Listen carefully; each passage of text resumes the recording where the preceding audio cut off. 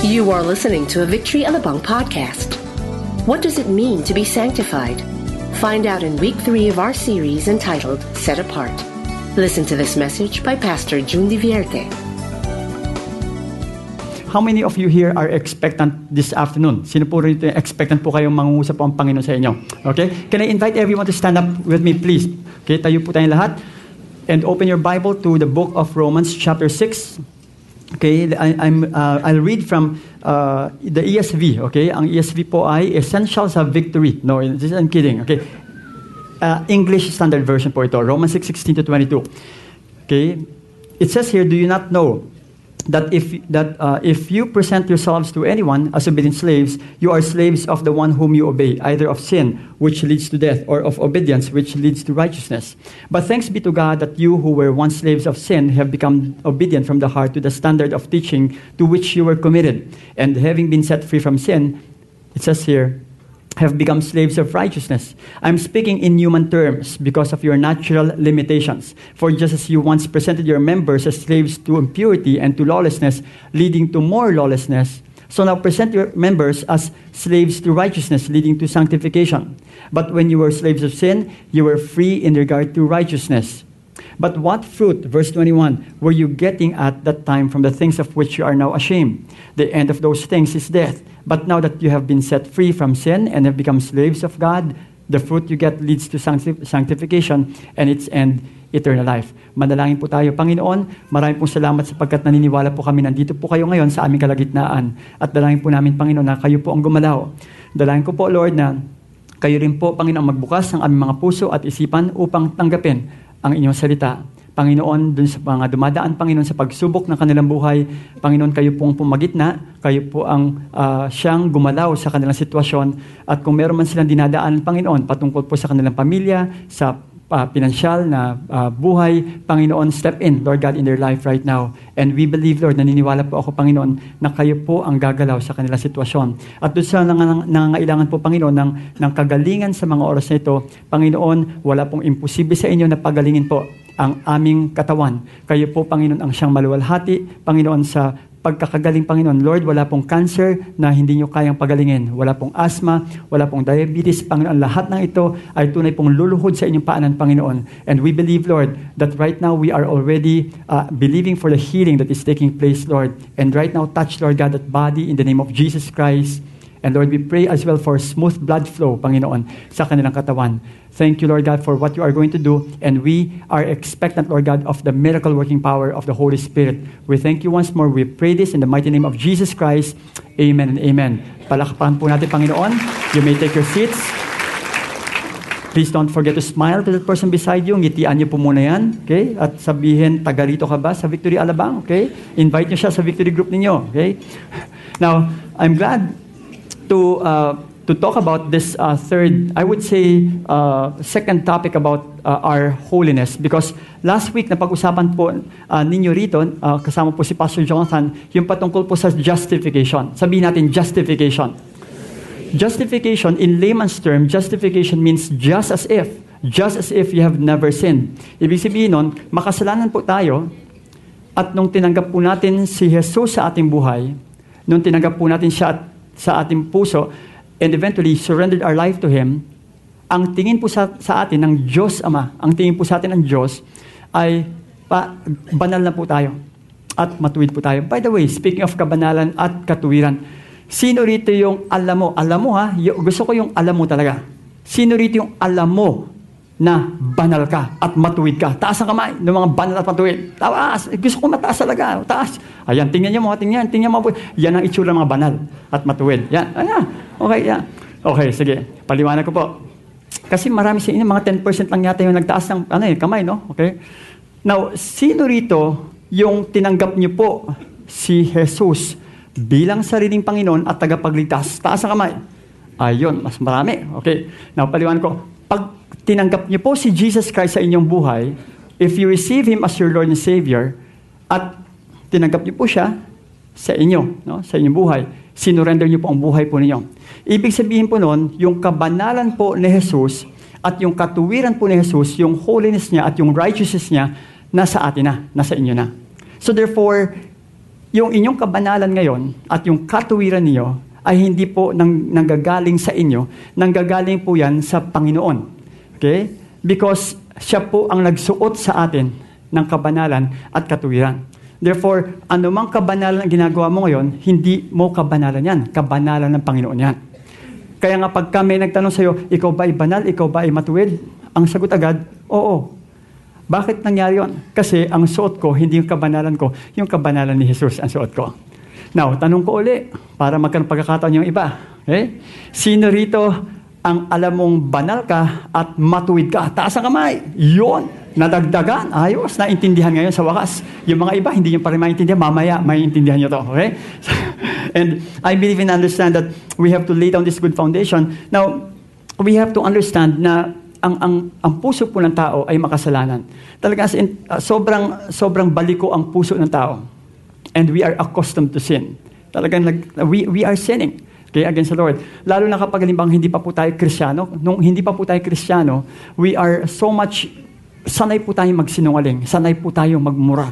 Kumbaga, part po ng ating everyday life. Kumbaga, ang iba, sanay magmura sa Tagalog. Ang iba sa English. Okay? So kaya, kumbaga, it's part of their daily system. And that's what the Bible says, no? The Bible says in Jeremiah 17:9, it says here, the heart is deceitful above all things and desperately sick. Who can understand it? Sino makakaunawa rito? Ang ating puso ay mapandinlang. Ang ating puso ay mapandaraya. I mean, our heart, ang puso po ng tao. Wala pong taong matuwid sa harapan ng Panginoon.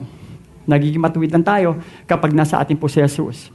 Pero ang puso po ng tao, hindi po matuwid yan. Baliko po yan. That's why we need the Lord. At the same time, in the book of Jeremiah also, in 13:23, it says here, can the Ethiopian change his skin, or the leopard his spots? And again, speaking of the goodness, actually, it says here, then also you can do good who are accustomed to, who can do good who are accustomed to do evil. Kumbaga tayo, we are accustomed to do evil. Ibig sabihin, talagang we are tailored because of we have sinful parents. Galing po tayo sa, of course, Adam and Eve that sinned. And so we are the generation of Adam and Eve, and all of us have sinned. So we are all accustomed to sin. Sanay po tayo magkasala. Kumbaga para bang sa isang isda, hindi mo na kailangan turuan ng isdang maglumangoy. Dahil ang isdang ito ay lalangoy po yan. The same thing as well for human. And we are like that before. The Apostle Paul also experienced this kind of situation nung siya po ay isang Pariseo pa lamang. When he was still a Pharisee, nung siya ay Pariseo at hindi pa siya mananampalataya, nagkaroon po siya ng struggle. And mababasa po natin yan sa Romans chapter 7. And let me read in Romans 7:15-22. I'll be reading from the New Living Translation. Okay, that's not NIV, that's New Living. And let me quote this. I don't understand myself at all, sabi ni Paul. For I really want to do what is right. Gusto kong gawin ko ano yung tama. But I don't do it. Now, I am in the opinion to believe that this passage, when Paul wrote this, nung sinulat po ito ni Paul, kinikwento po ni Paul yung kanyang buhay nung hindi pa po siya Kristiyano. When he was still not yet a believer in the Lord. And in this case, pinapakita niya na meron siyang struggle. Gusto niyang gawin yung tama, pero hindi niya magawa. Instead, I do the very thing I hate. Ginagawa ko yung mga bagay na ayoko, galit ako. Di ba meron tayong ganong klaseng mga experience na ayaw natin gawin kasi alam natin tama, kasi alam natin mali, kaso nga lang, nagagawa pa rin natin. Di ba? Meron ganon eh. Gusto mong gawin yung kung ano yung tama, kaso nga lang, hindi magawa. I mean, kanta yun. Okay? So, I know perfectly well that what I am doing is wrong. Alam ni Paul na mali yun. I know, sabi niya, perfectly well. And my bad conscience shows that I agree that the law is good. By looking at the law, titingnan lang niyang batas ng Panginoon, alam niya kung ano yung tama at alam niya kung ano yung mali. In fact, kahit na hindi po tayo magbasa ng Bible, alam po natin na masama po ang mga lunya. Kahit na hindi po tayo magbasa ng Bible. Kahit na hindi po tayo magbasa ng Bible, masama po ang magsinungaling. Masama po ang pumatay. Masama ang magnakaw. Kahit na hindi po tayo magbasa ng Bible. You know why? Because those laws are written in our heart. May conscience po tayo. And I watched this interview. In-interview po yung isang killer. Yung pong killer na ito, hired killer po ito. na bayaran mo siya ng ganito and he can immediately kill a person. And this reporter, nung ini-interview po niya tong taong to, nakasilhouette po ito. Hindi po kita yung mukha niya. Tinanong siya ng reporter, sabi niya, sino yung matinding kalaban mo dito sa ganitong klaseng sitwasyon? Ang kalaban mo ba ay ang mga pulis? Ang kalaban mo ba ay mga publiko? Sino ang pinakamatinding kalaban mo dito habang ginagawa mo ang bagay na ito? Alam mo, sagot niya, ang kalaban ko na pinakamatindi sa lahat ay ang aking konsensya. Inuusig ako ng konsensya ko sa tuwing ginagawa ko mga bagay na ito. Hindi po natin kayang takasan yon. Kahit na po saan tayo mapunta, kung ikaw ay na-assign sa abroad at may asawa kang tao, pag may ginawa kang hindi tama, alam mong mali yun. Your conscience will dictate that. At alam mo na dapat kang maging tapat sa asawa mo. Alam mong yun na dapat mong gawin. Dahil hindi mo kailangang mabasa sa Bible na kailangang maging tapat kasi may konsensya ka. Alam mo yun eh. It's already built in our heart. And that's why Paul wanted to really follow the law. Kaso nga lang, problema, hindi niya nagagawa. Kasi hirap eh, struggle eh. And again, let me continue on with this. Sa verse 17, but I can't help myself, hindi ko kayang tulungan sa sarili ko, because it is sin inside me that makes me do this evil thing. Away. May away na nangyayari inside of him. And again, that ang nangyari, yung sinful nature niya, against his will, yung kanyang mind, yung kanyang isipan. Talagang labanan. I know I am rotten through and through, so far as my old sinful is concerned. No matter which way I turn, I can't make myself do right. Kahit nasan ako pumunta, may nangyayari pa rin hindi tama. I want to, sabi niya rito, but I can't. And then next verse, please. When I want to do good, I don't. And when I try not to do wrong, I do it anyway. Kumbaga sanay. Hindi mo kailangan turuan. Kumbaga para bang walang dating. Pag nakagawa ng mali. Di ba nung hindi pa tayo Kristyano, sanay tayong gumawa ng mali.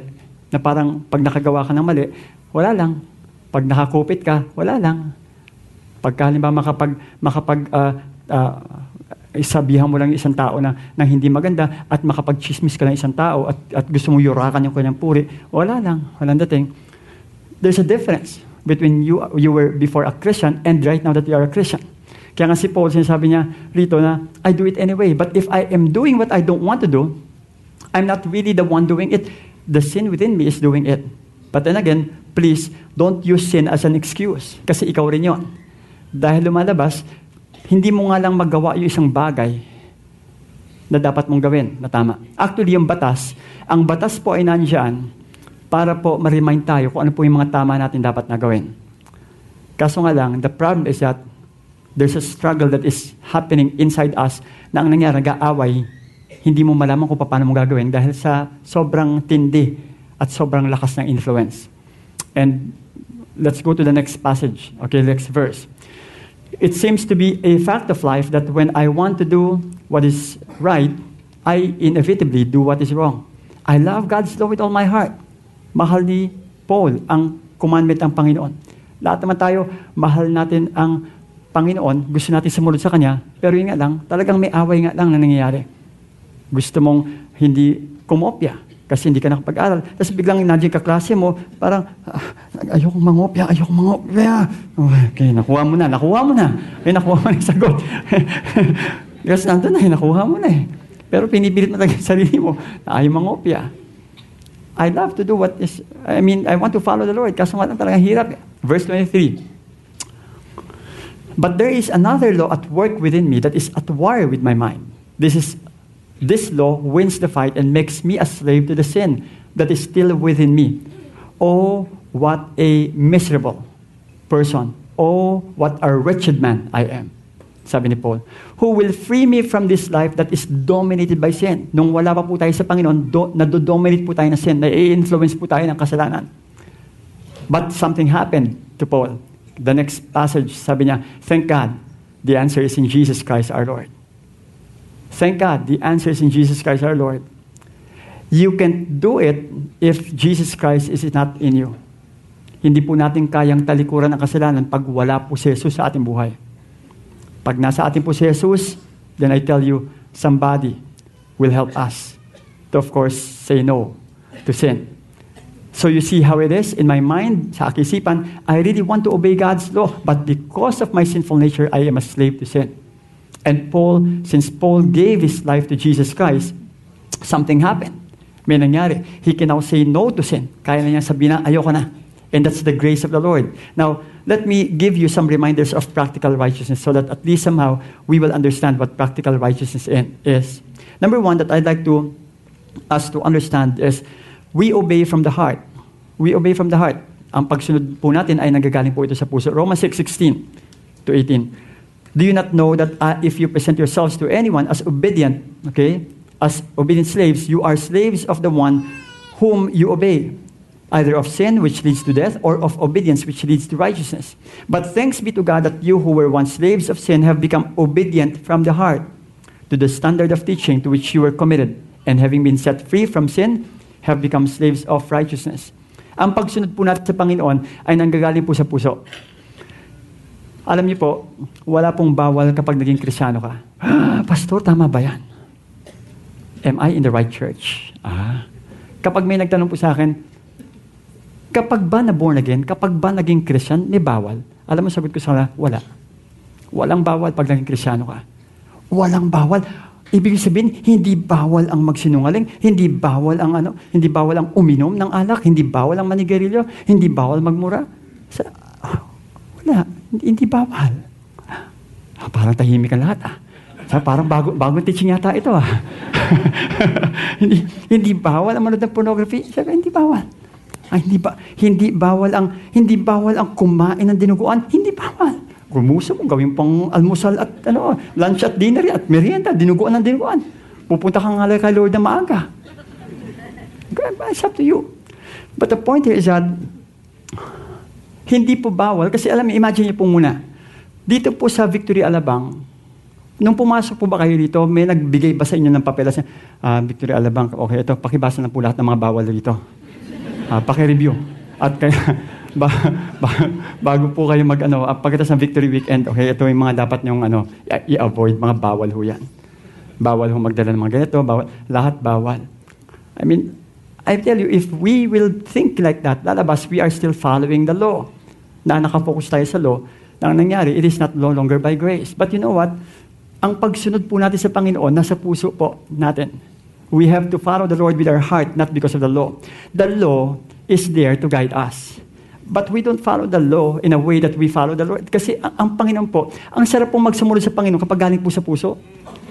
Di ba? May pumilit ba sa inyo umattend ng church ngayon? Dahil pagka hindi ka umattend ng church, okay, judgment of God will be upon you. Teka, attend ako ng church. Nobody will tell you that. Hindi mo alam magsasabi sa'yo, attend ka ng Victory Group kasi requirement kasi. Kasi requirement yan bago ka i-water baptize, kailangan maka-100 Victory Group ka muna. Teka muna, rules and regulation ba ito? Ang hirap. You have to meet all the requirements. I tell you, if you are going to follow rules, and you know what? The difference between Christianity and the other religion is that other religions are a bunch of law and rules and regulation. That's different from us. Because if you gave your life to Jesus Christ, nung binigay niyo po ang inyong buhay sa Panginoon, gumagalaw po kayo based not on the law, gumagalaw po kayo sa biyaya ng Panginoon. Kaya po kayo nagbabasa ng Bible, hindi dahil may mag-check sa inyo, kundi dahil sa mahal niyo po ang Panginoon, gusto niyo lumago sa inyong buhay Kristyano. Hindi po ba? Ganda po yun, kasimple. Bakit ka nananalangin? Nananalangin ka ba dahil sa baka mamaya, kailangan manalangin ako kasi baka mamaya, malasin ang business ko Nananalangin ka kasi gusto mong kumunik sa Panginoon dahil mahal mo ang Panginoon. Ganun kasimple yun. Bakit ka umattend ng service every Sunday? Kasi Pastor, kapag umattend ako ng Sunday hanggang December, matutupad yung wish ko. Yung ginawa mong genie si Lord? No. You are missing the point. You are attending every Sunday because of your love for the Lord. At the same time, you love to be with the saints. Alam mo ba katabi mo, santo? Ayaw maniwala. Tingnan mo ang buti. Ganyan ba ang santo? Yeah. Santo. Santo-santita.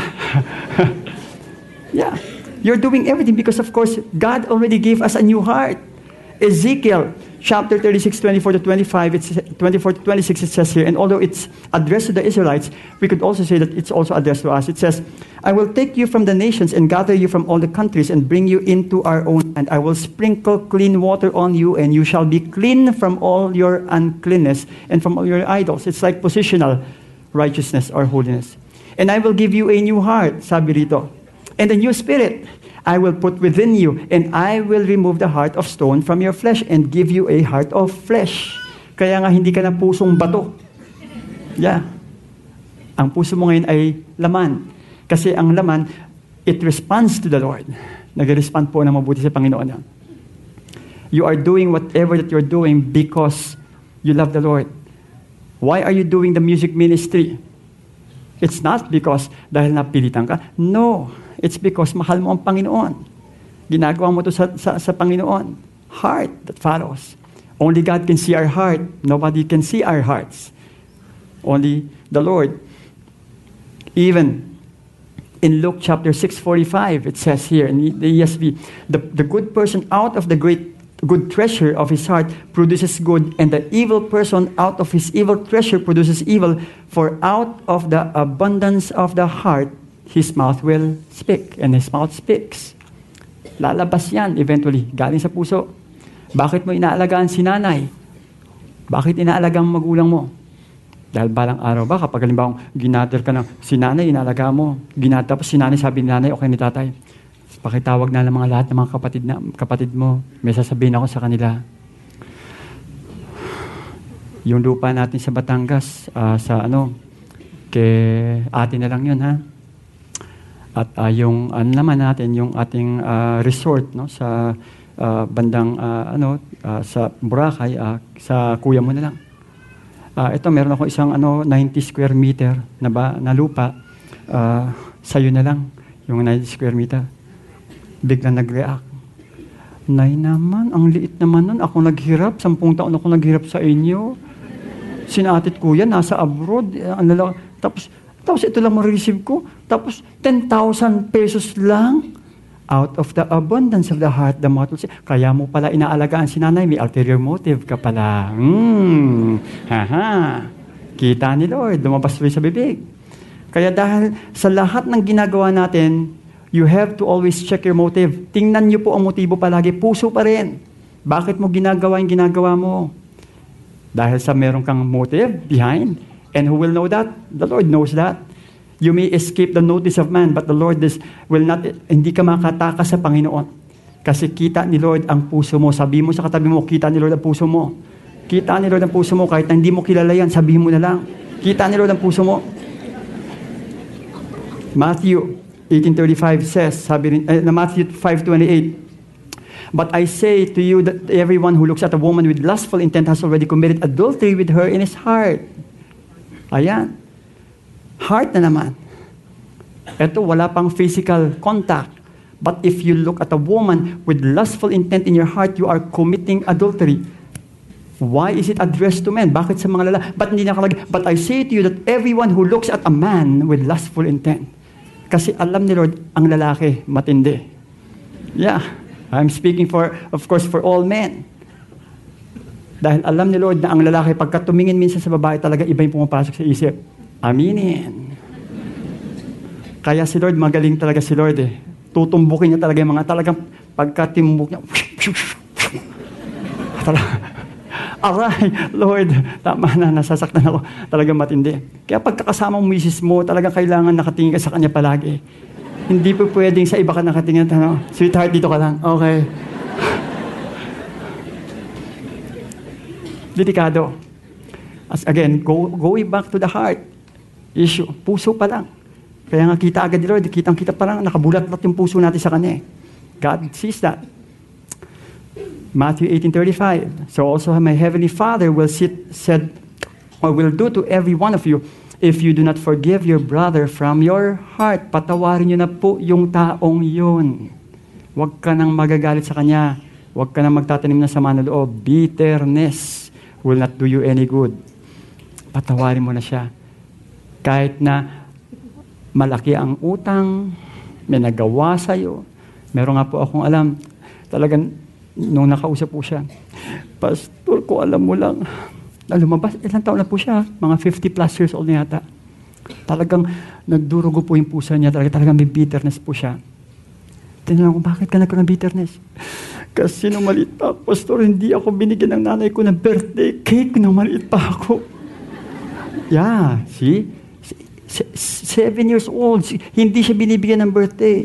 Dala-dala niya hanggang nag-50 plus years old. Talagang and this is really a fact. Dala-dala. It could happen to anyone. That's why you have to, again, forgive that person kung ano man yung ginawa po sa inyo. Now, don't tell me, Pastor, hindi mo alam kung ano nangyari sa akin, kaya huwag mo sasabihin sa akin, patawarin ko ito. Now, hindi po ako nagsasabi rito, si Lord po ang nagsasabi sa ating lahat. Hindi ko po kayo pipiliting patawarin tao, pero again, it's between you and the Lord. You have to follow the Lord because the Lord knows what will happen to you if you will not forgive that person. Alam po ng Panginoon kung ano po ang mangyayari sa atin pag hindi po natin pinatawad ang taong yon. And the Lord wants us to experience a good life. That's why, again, we have to go back to the heart issue again. This will be a testimony to many people. That's why in loving the Lord, it involves the heart as well. Sabi rito Matthew 22:37, and He said to them, you shall love the Lord your God with all your heart. With all your heart. Mahalin mo ang Panginoon ng buong puso mo. Hindi kalahating puso. Hindi 90%, 99, or 99.99, but 100%. Loving Him with all our heart. Again, that's a reminder for us for practical holiness because people wants to see the changes in us. Gusto makita ng mga tao kasi yung pagbabago sa atin. And hindi po natin kayang gawin to kung wala po ang pagmamahal natin sa Panginoon. Pati sa pagkain, mahalin po natin ang Panginoon ng buong puso. Again, I don't want to go ahead of that. Next is we present ourselves to righteousness. I'm speaking in human terms because of your natural limitations. For just as you once presented your members as slaves to impurity and to lawlessness, leading to more lawlessness, so now present your members as slaves to righteousness, leading to sanctification. Present your members as slaves to righteousness, leading to setting apart. Why? Ito po kasing members nito, yung sinasabi dyan na present your members as slaves, ito pong buong katawan natin, it's member of our body. Ang ating mata, ang ating kamay, ang ating ilong, lahat po members po ng ating katawan. Present it to the Lord as for righteousness. Ang kamay po natin pwede magkasala, ang mata po natin pwede magkasala, ang bibig po natin pwede magkasala, ang legs po natin pwede magkasala, ang braso natin pwede magkasala, lahat po pwede magkasala. Sampulan natin. May narinig ka. Talaga ba, sister? Akala ko mag-asawa sila. Nakita ko sila na magka-holding hands pang, hi, sister. Ay, talaga? Oo. Ay, so, ilan ang kanyang kalaguyo? Ay, talaga? Totoo ba yan? Tenga. Salita. Kala mo kung sino santo-santo, nagtataas pa ng kamay? Etsusyera pala.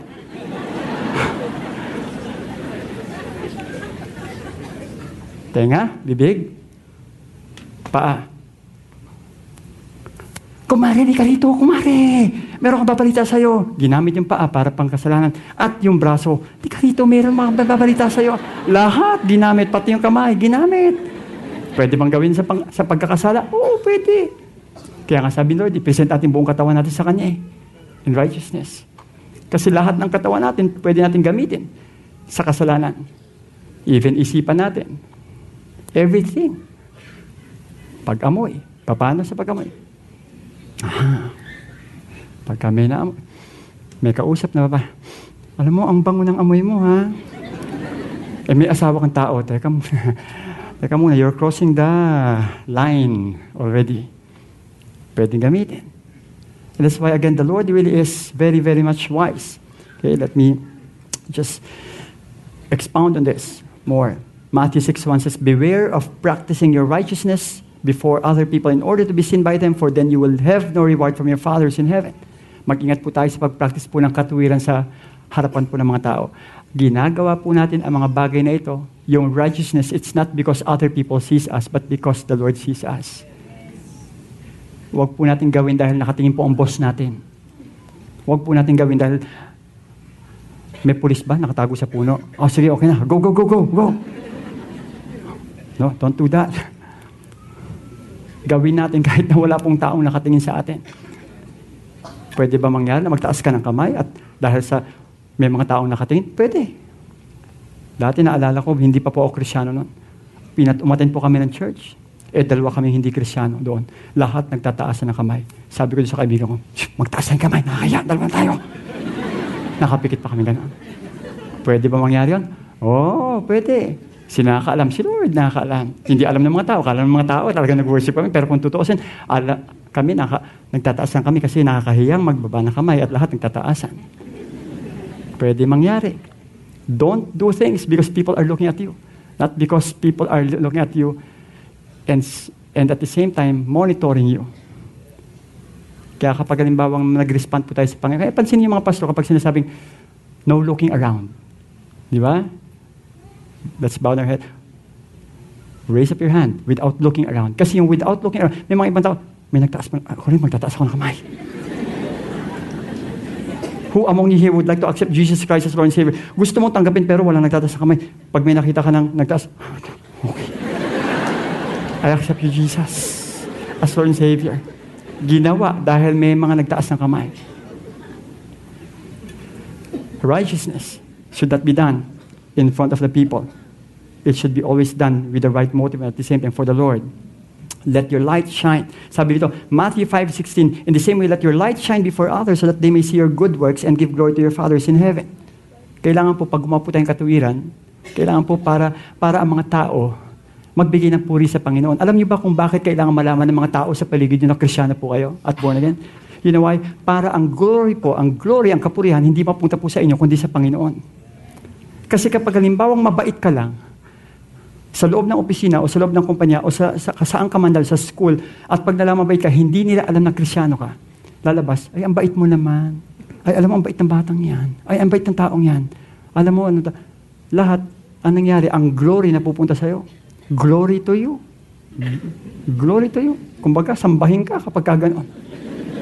Pero pag nalamang Kristiyano ka, alam mo, kaya lang ginagawa niya kasi Kristiyano yung taong yan. Oo, kasi si Jesus Christ kasi yung Panginoon yan. So, napupunta kay Lord yung glory. Kaya nga, kailangan po, alam kong 10 taong ka na dyan sa kumpanya, baka mamaya malaman pa na Kristiyano kapag magre-resign ka na lang. Nalaman pang Kristiyano dahil sa resume, ay, Christian ka pala. 20 years ka na rito sa kumpanya, ngayon ko nalaman Christian ka. At magre-resign ka pa ngayon. Dapat po ay malaman ng iba na ikaw ay Kristiyano. And righteousness, we do it because other people are looking at us. Tinitiyan po tayo ng mga tao. At yung galaw po natin, binabantayan po tayo. Because they are encouraged by what they see in our life. Righteousness. Paul said, and let me say this, that there are 2 kinds of righteousness. Isang righteousness po nagagaling sa atin, galing sa sarili natin at sa Panginoon. Indeed, I count everything as loss because of the surpassing worth of knowing Christ Jesus my Lord. For His sake, I have suffered the loss of all things and count them as rubbish in order that I may gain Christ and be found in Him, not having a righteousness of my own. Not having a righteousness of my own. Hindi galing sa akin yung kabanalan dahil sa batas. Ang sinabi po roon, but that which comes through faith in Christ, the righteousness from God, that depends on faith. Ang ating katuwiran po ay nanggagaling po sa Panginoong Diyos, sa pamamagitan po ng pananampalataya natin sa Panginoong Jesus. Ibinibigay po niya sa atin yan. Hindi po ito galing sa atin. And you know what? Some people, hirap po silang gumawa ng katuwiran at righteousness kasi nag-aalala sila. At kaya nga nakakagawa sila ng mali. Kaya sila ang gagawin nila, minsan dodoktorin nila yung pambayad sa BIR. Dahil alam nila na kapag ginawan, kasi kailangan, babaan lang natin. Ang dami natin babayaran ngayon eh. Okay, tuition ng mga anak natin, baguhin natin ito. So, ang nangyari tuloy, imbis na unahin ang righteousness sa Panginoon, ang nangyari, yung kanilang worry ang pumapasok. Yung iba naman, nag-worry sa maraming mga bagay. Pagkalimbawang hindi gumaling ngayon, punta na tayo doon sa albularyo kasi dahil baka mamaya mangyari. Magpatawas na tayo kasi dahil hindi natin alam bakit nangyayari ito. Baka mamaya meron tayong nadaan ng nuno sa punso, sa probinsya. Noon.